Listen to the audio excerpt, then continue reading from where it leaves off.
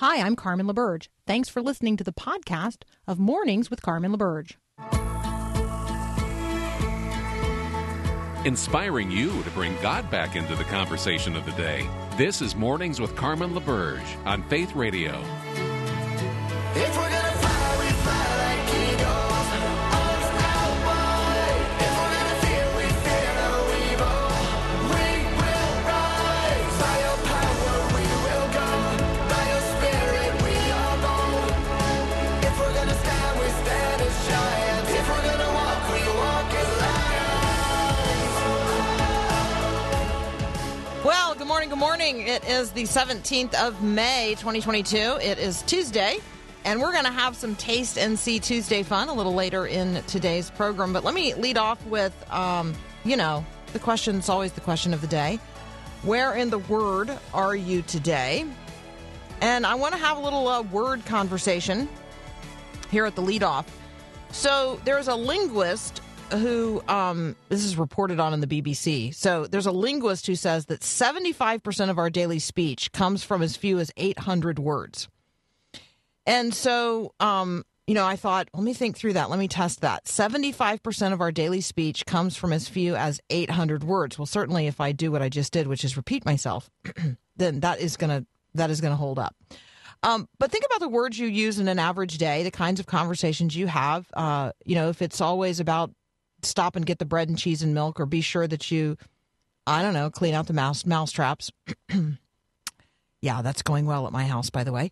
Or did you feed the dog, or did you pick up the kids? I mean, if you are only ever having conversations that are, kind of household tactical, or even just work related. Hey, did you get my email? Hey, what's your input on such and such? If you're only ever sort of checking off the same list of things every single day, Did you do the laundry? Did you unload the dishwasher? What's for dinner? You see how this linguist could be right, that 75% of our daily speech might come from as few as 800 words. We certainly all fall into language patterns, and sometimes maybe we fall into language ruts. So here is what Axios is encouraging people to do today. They're encouraging people to, lengthen your word list. Try some new words. So, there's obviously services that provide like a word of the day. Merriam-Webster actually has a website on the word searches that people do based on or that's driven by news and current events. And so right now on the Merriam-Webster News Trend Watch, let's see what's on there. What's on there? What's trending in terms of words that are driven by the news headlines? Codify, and that is related to Democrats seeking to codify Roe v. Wade in light of the anticipated Supreme Court decision in the Dobbs case. Contempt, the word contempt has been searched in relationship to former President Trump being held in contempt of court. Apparently, Bruce Willis has been sharing about an aphasia diagnosis, and so people have been searching the word aphasia.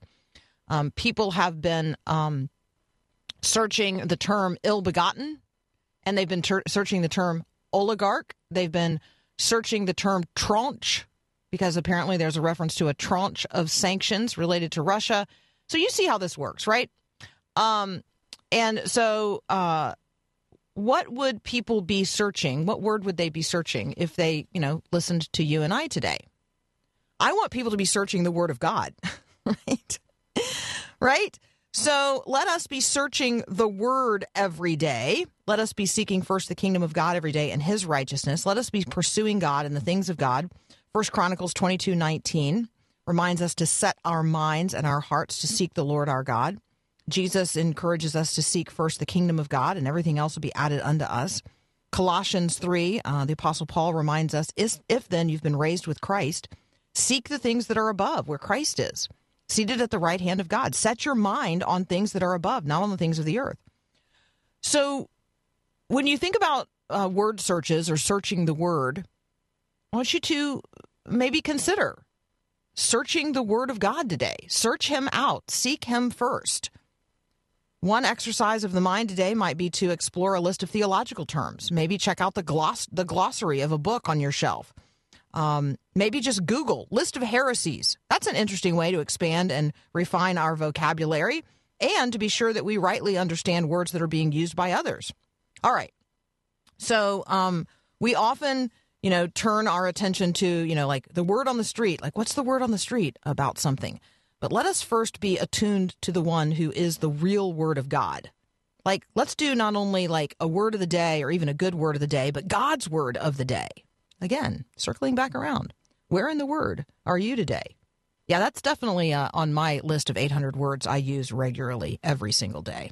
Next up, we got Mark Caleb Smith. We're going to survey what's happening with the Supreme Court and other political headlines. You're listening to Mornings with Carmen. I'm Carmen LaBerge, and this is Faith Radio.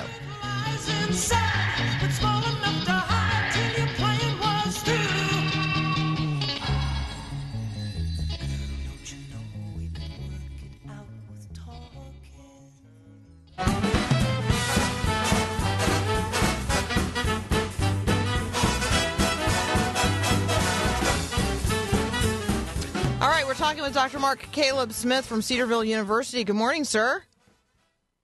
Today. No, I'm well. I'm I've been up for a while, so I'm good. Let's talk about a couple of rulings issued yesterday by the Supreme Court of the United States.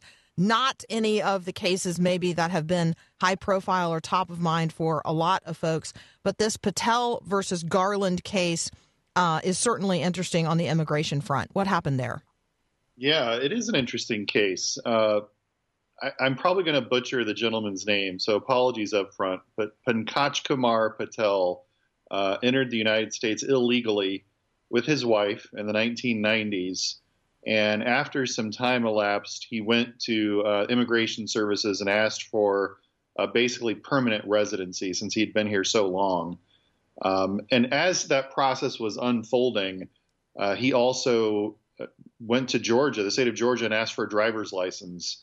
And as he was asking for a driver's license, he claims that he mistakenly checked a box that he was a United States citizen on his driver's license application. The state of Georgia started a criminal proceeding against him and eventually dropped it and said, there's really no evidence of a crime here. He says it was a mistake. And there was really nothing sort of untoward about it. While this was all unfolding, though, his status was denied. He was eventually turned down for a permanent residency status, went back to court, was going to be deported, went back to court, and basically said, why was my status denied? And the federal government's response to him was, well, you checked this box on your driver's license application, which is illegal because you're posing as a citizen to get a state benefit, which is against federal law. And again, I know this can get really into the weeds, but Patel basically said, this was a mistake. I wasn't really posing for anything. But probably the rub of this whole thing is, according to Georgia law, he had the ability to get a driver's license while his immigration status was under review. And so even if you want to argue that he checked the box mistakenly, he didn't break a law because he was eligible for the license based on his status. And so this sounds like a whole bunch of bureaucratic error, which it really is, back and forth, government making mistakes. And in the meantime, Patel and his wife are threatened with deportation. And he appeals all of this to the federal courts and says, you know what, can you please save me from this bureaucratic nightmare and review my situation, change the facts of my case, look at the facts of my case, and review it, please. And what's shocking about the ruling yesterday is the Supreme Court basically said, you know what, federal courts have no jurisdiction here.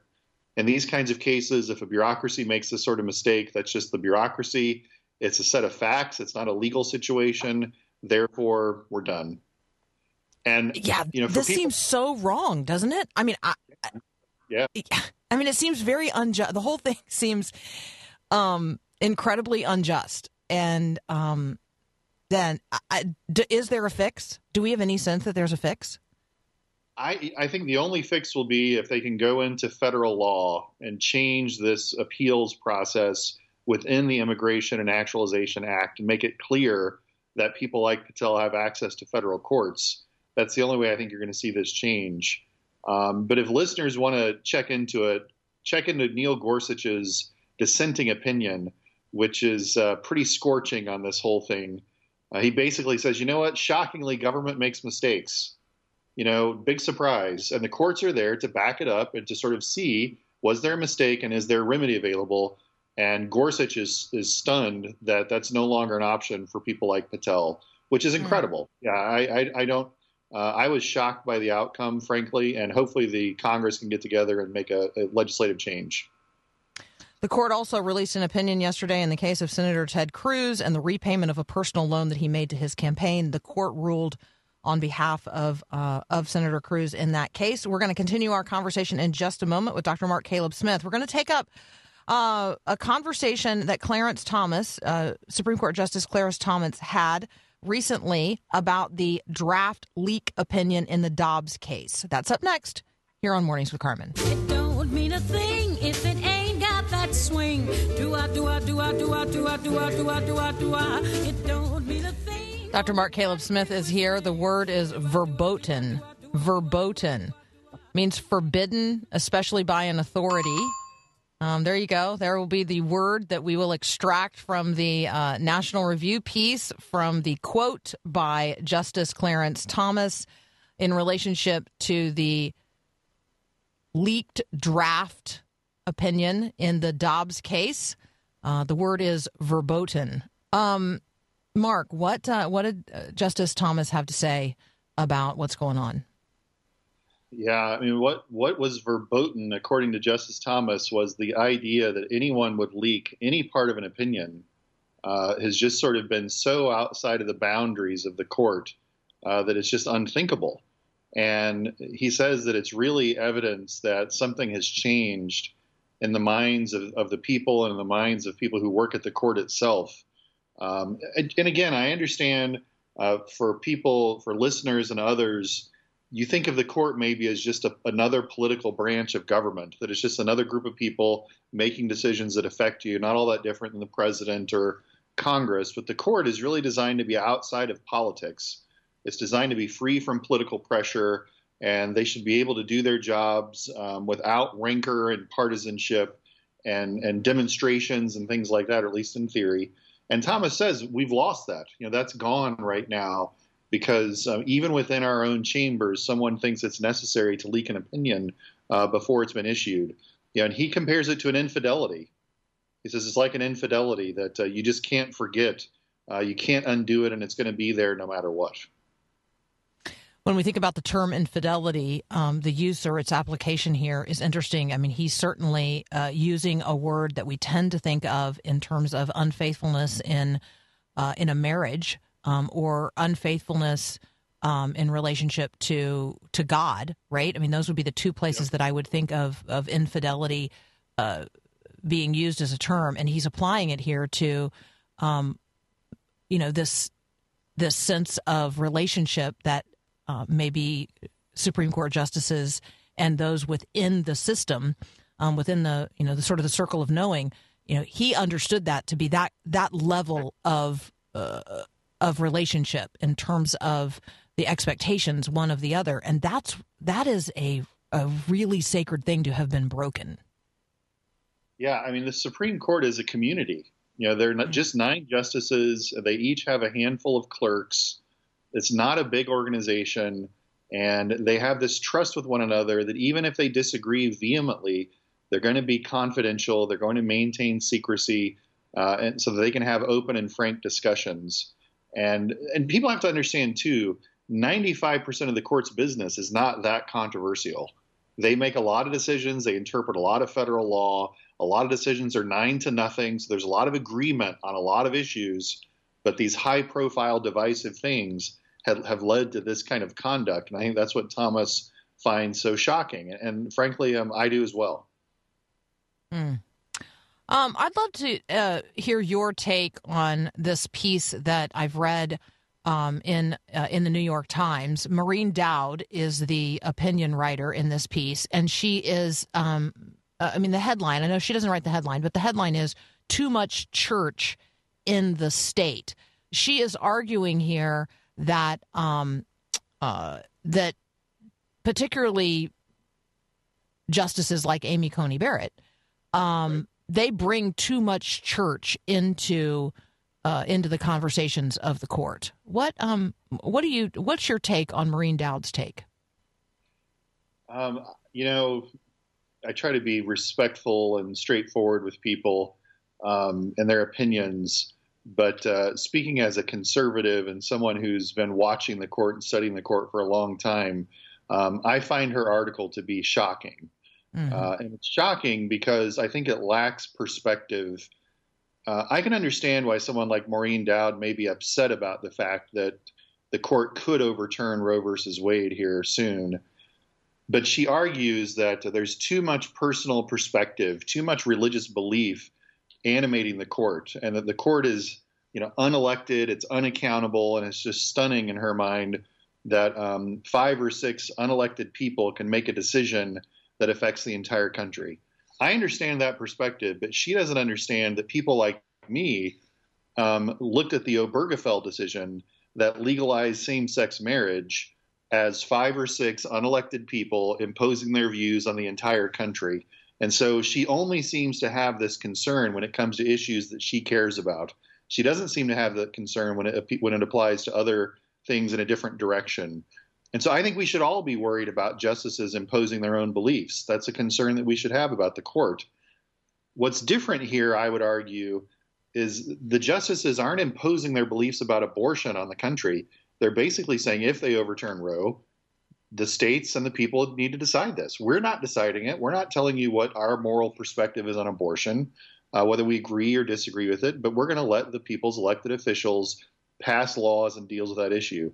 I think that's very different than them imposing their views on the entire nation. So, I am not persuaded by her argument whatsoever. I can understand where it's coming from, but to me, it's just a bit outlandish in light of decisions like Obergefell or even in light of Roe itself. So one of the things Maureen Dowd says in this piece is, first of all, she identifies as a Catholic, which is curious, right? So that gets to the question of, who's allowed to call themselves what in this culture today. I mean, apparently you can slap the moniker of Christianity on just about anything. And the same with Catholicism. I mean, if you claim to be Catholic, apparently you're Catholic, not according to the church, but according to your own self-identifying moniker. So she says, this is a quote, "This Catholic feels an intense disquiet that Catholic doctrine may be shaping or misshaping the freedom and the future of millions of women and men. There is a corona of religious fervor around the court, a churchly ethos that threatens to turn our whole country upside down." Here's what I think she misses. The whole country is turned upside down. It has been turned upside down on this particular point now for more than a generation. Like, this is turning things right side up, in my view, or potentially turning things right side up, in my view. And when she says that, the Catholic doctrine may be shaping or misshaping the freedom and the future of millions of women and men, she seems to completely miss the millions of potential women and men who have lost their lives to abortion in the United States of America since the decision of the court in 1973. Like, was that not a religious decision? I mean, it was in my mind. No, absolutely. And it was an imposition of a moral point of view just as strong as potentially this decision would be. So, yeah, when it comes to politics and it comes to the issue of abortion, I think a lot of the rationality gets drained out of the discussion and it becomes quite emotional and quite heated. And I think that's where this column really is. I completely agree with you. A remarkable piece from her in all the worst ways. Yeah. There's some interesting things out there for you to be looking at and reading out. NPR has taken an interesting look at the role of religion in the politics of abortion. You might want to check that out at npr.org.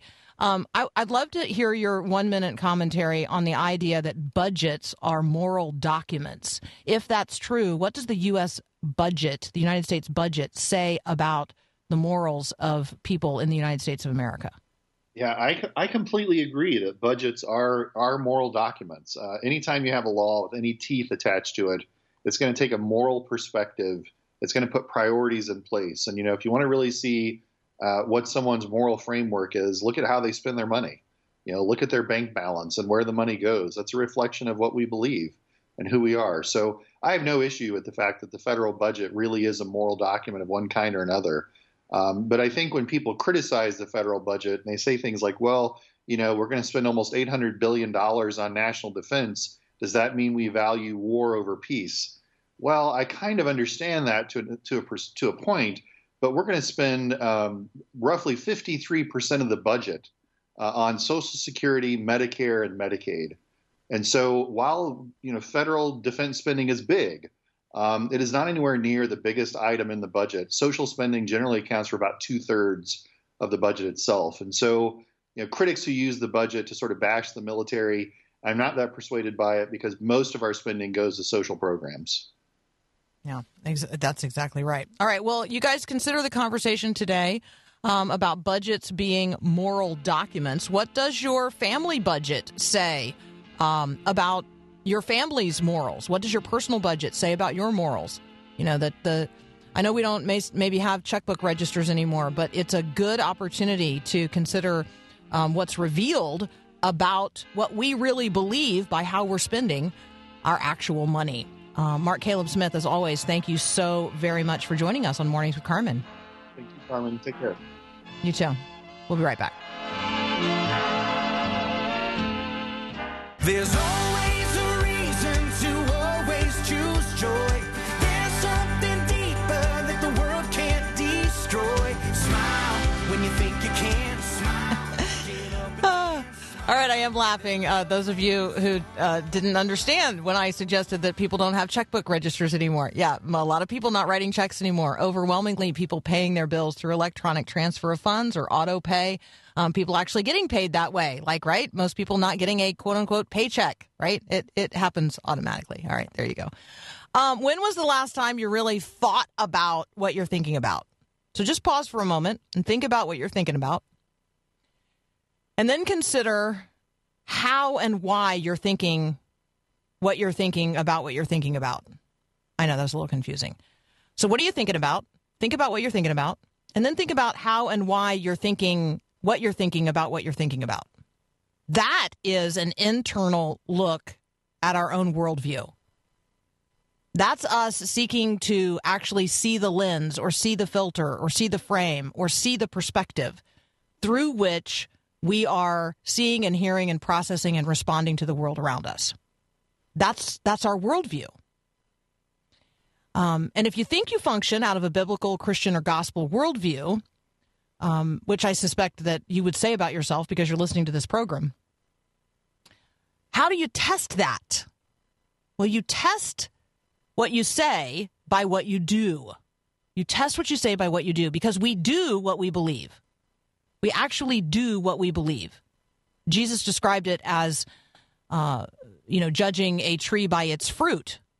It's one thing for, a tree to have a label hanging around it or a little sign at the bottom that says it's an apple tree, but if it's producing lemons, it's a lemon tree. Well, the American Worldview Inventory is revealing a lot about us. And there's a pretty significant disconnect between what we say about ourselves and what we really believe based on what we do. We're going to have that conversation with George Barna up next.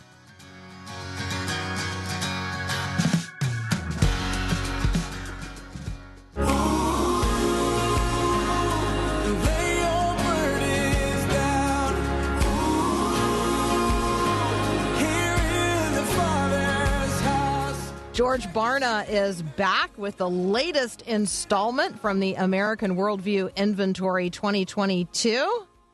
Dr. Barna, good morning. How you doing, Carmen? Well, I am fantastic. I hear that you have a particular affinity for the Yankees, and maybe I should ask you about that. Talk about looking at the worldview of parents of preteens. Some of the Yankees are parents of preteens, so I think it's germane to speak about the Yankees, but I'm not sure that your audience would go for that. So we'll go back to the preteen research. All right. So we're going to take a detailed look right now at how the worldview of parents of preteens misses the mark in America.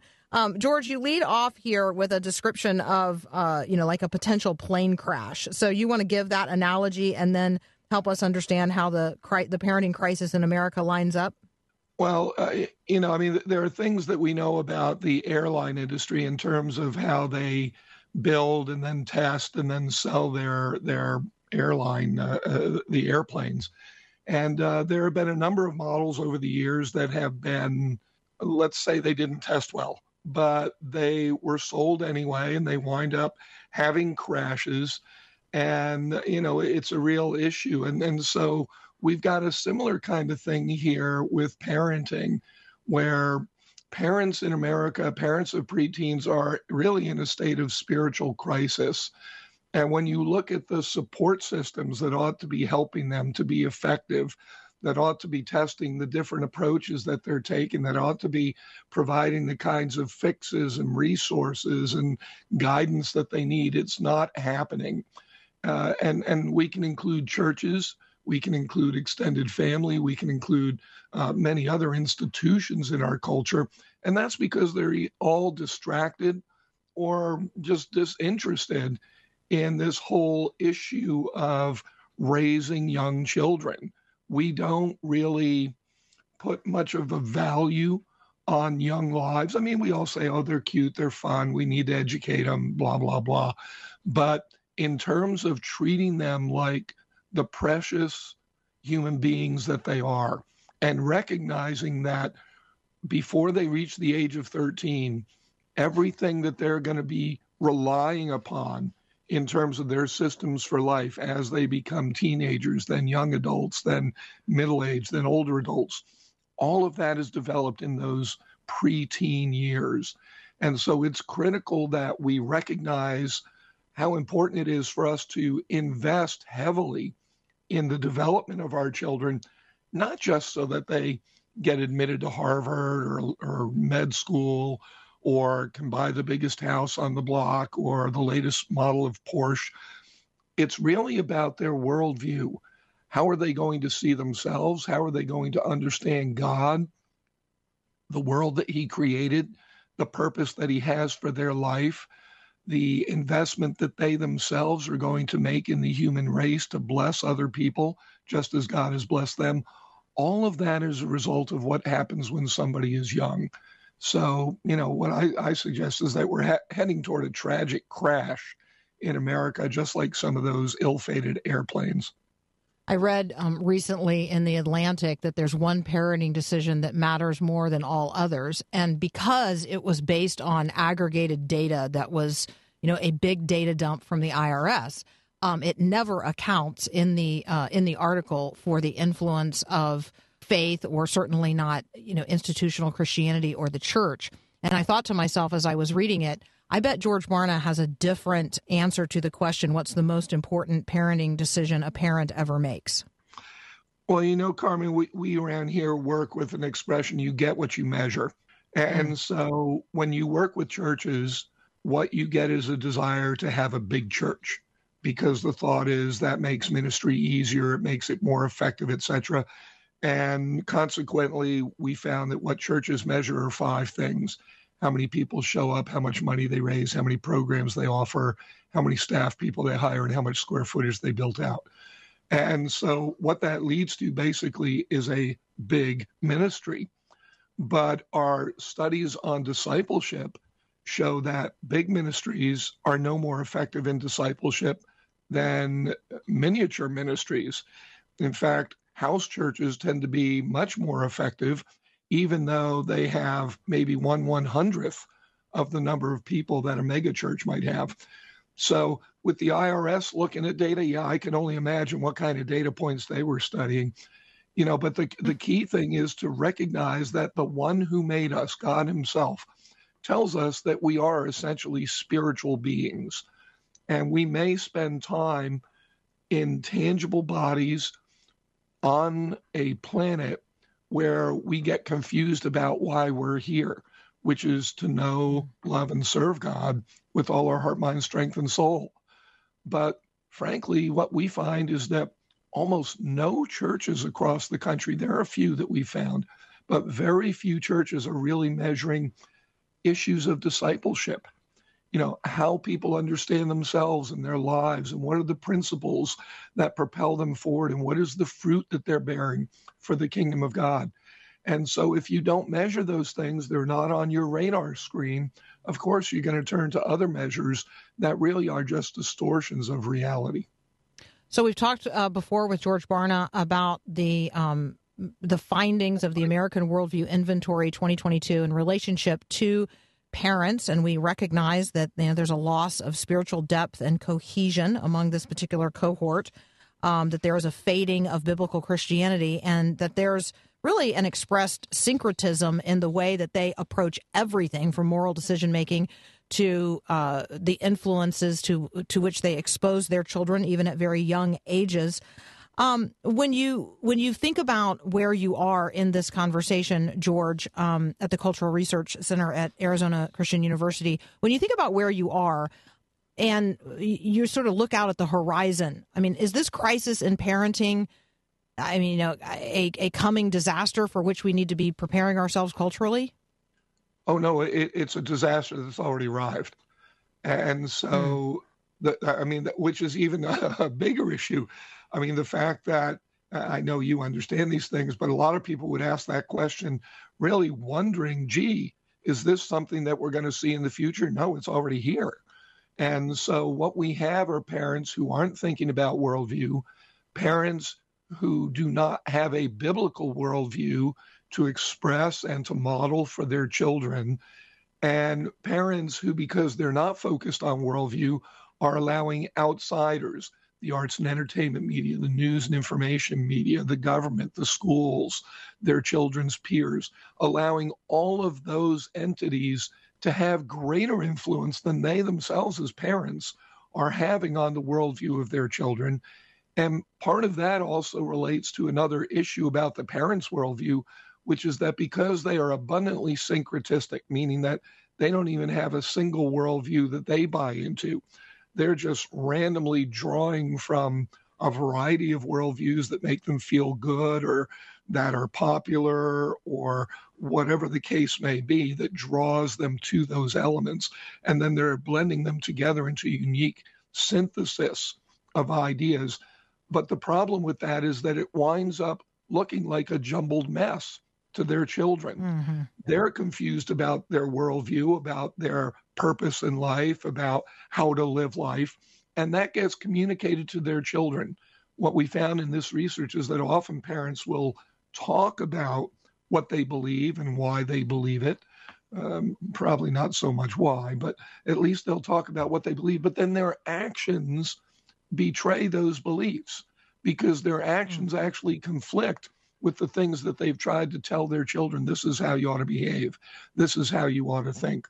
This is what you ought to gear yourself to in the future. And so what we discovered is the big picture on this is that children who between 15 to 18 months of age and 13 years of age are developing their worldview, they're trying to figure everything out. And so they look at the things that they know and trust, their parents being chief among them. But when they see that their parents are living differently than they speak, they conclude, wow, my parents must be as confused as I am. I guess this faith that they've recommended to me, this Christianity, must not have the answers that I'm looking for. Because if it did, my parents would live consistently. So I guess I have to look elsewhere. And frankly, that's what opens the door, particularly for the arts and entertainment media. Because when they watch a movie, they watch a TV show, they listen to a piece of music, they play a video game, all these different media they're exposed to, those tend to give a consistent worldview. And so the kids are attracted to that because it makes sense to them. Now, it's very, very rarely a biblical worldview, but it is a worldview that the kids can understand and they can emulate. All right, we got to take a very brief break. We're talking with George Barna.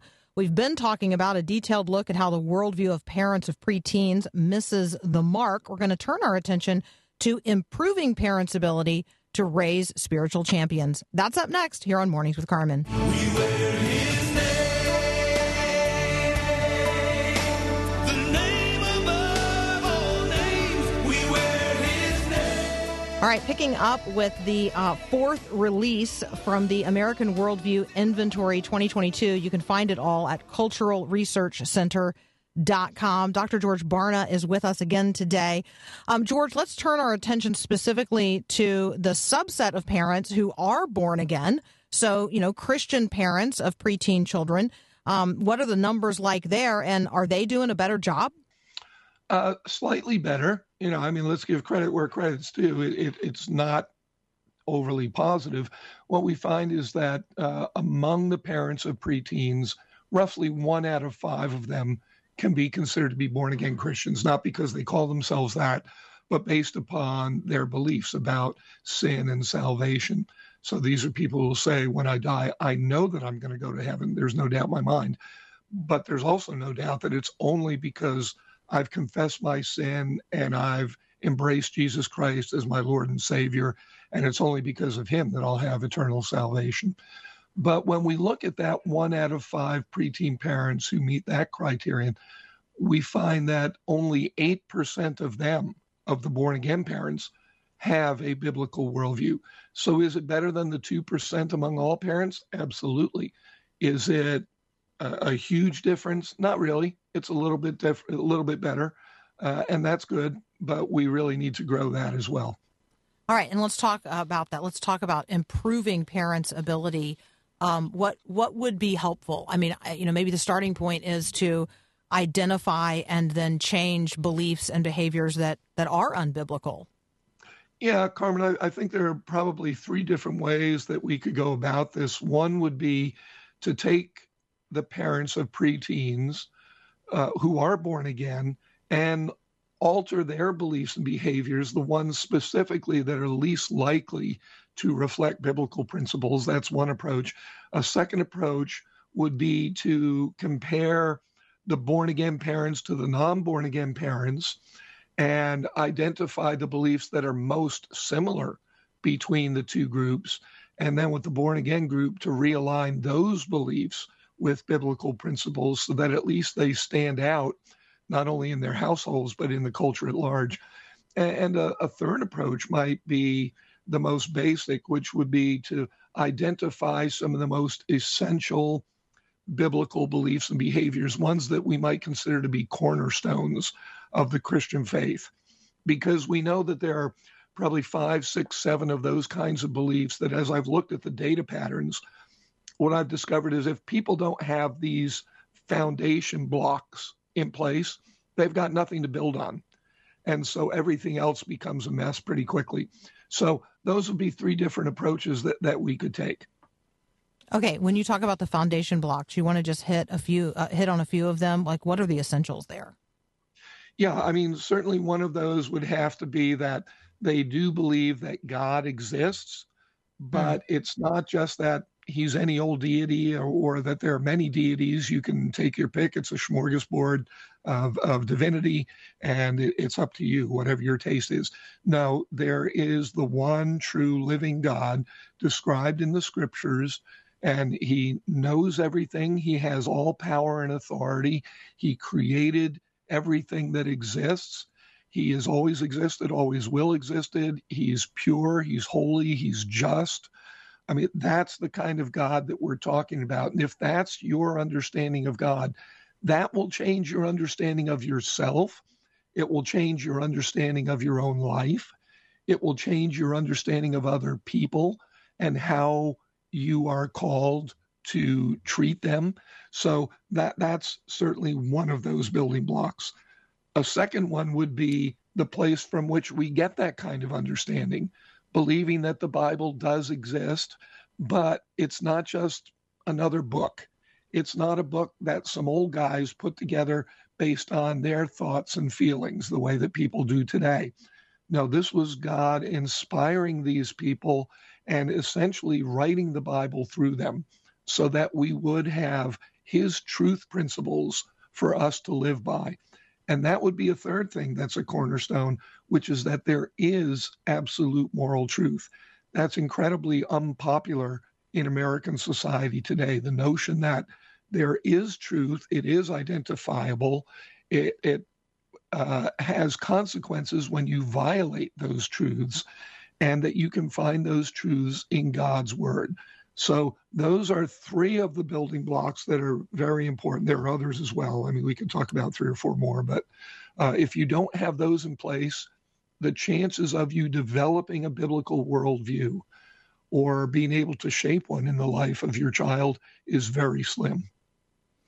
Yeah, we're not going to have time today to cover more of those particular points, but encourage people to read release number 4. All of the releases now available at culturalresearchcenter.com. We've been looking today at numbers 3 and 4, but there's others available as well. If you've missed any of our prior conversations with George Barna, you'll want to go back and catch those in the podcast version. I think, George, when you talk about, just that most basic question, God is. And then God isn't just anything. God is, and God has spoken. God has revealed himself in the Bible. And in there, we discover not only who God is, but who we are and the human condition and God's redemptive arc in Jesus Christ and who Christ is. On and on and on and on and on. And so I better understand when you use the term biblical worldview, and you're talking not just about core beliefs, but behaviors and lifestyle that flows out of those core beliefs. I'm beginning connective tissue here, and so I just appreciate your patience with us over time as you suss out all of this really good information from this year's American Worldview Inventory. It's a real blessing to us. Well, I appreciate the opportunity, and always keep in mind we do what we believe.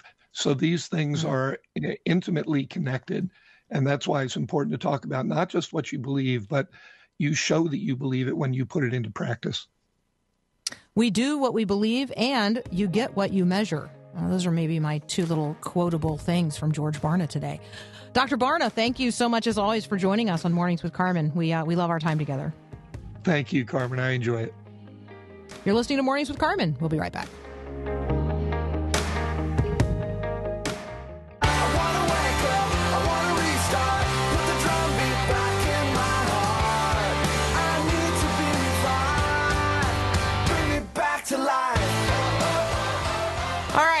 There's a story posted at faithwire.com about a Missouri family really seeking to demonstrate their Christian turn the other cheek attitude toward a thief. So they captured a man approaching their home on their video, like the kind of video that's at the front door, right? That kind of thing.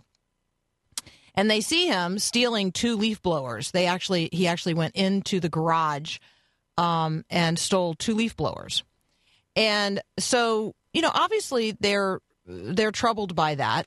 And so seeking to respond in a way, right, that would love neighbor and that would be like Jesus, they left him a Bible on their front porch. And he says, if you want to return what you took, it's there for you because the things that you took are not going to make you happy, but give this a read. It's what guides our life. Wondering, what that looks like to follow the second commandment directly in our lives. What does it look like? Nobody wants their things to be stolen, right? But this idea that you would leave a thief a note that, assuming they're going to return, right? And invite them to return what they took, no questions asked. And then to take what you are now offering them, which is the very word of the very living God, and then a follow-up conversation with you about him. It's just an interesting approach, right? Interesting approach to being neighborly and addressing a real concern, right, in our neighborhoods. Yeah, there you go. I just thought it was fascinating and a very interesting approach and very countercultural, which obviously are the kinds of things we want to be lifting up today. Hey, in terms of what's going on in Congress, you should be aware of this. The Congress is seeking to jumpstart legislation following the attack in Buffalo on Saturday, Buffalo, New York. You're going to see an effort to pass the Domestic Terrorism Prevention Act here's part of the challenge there.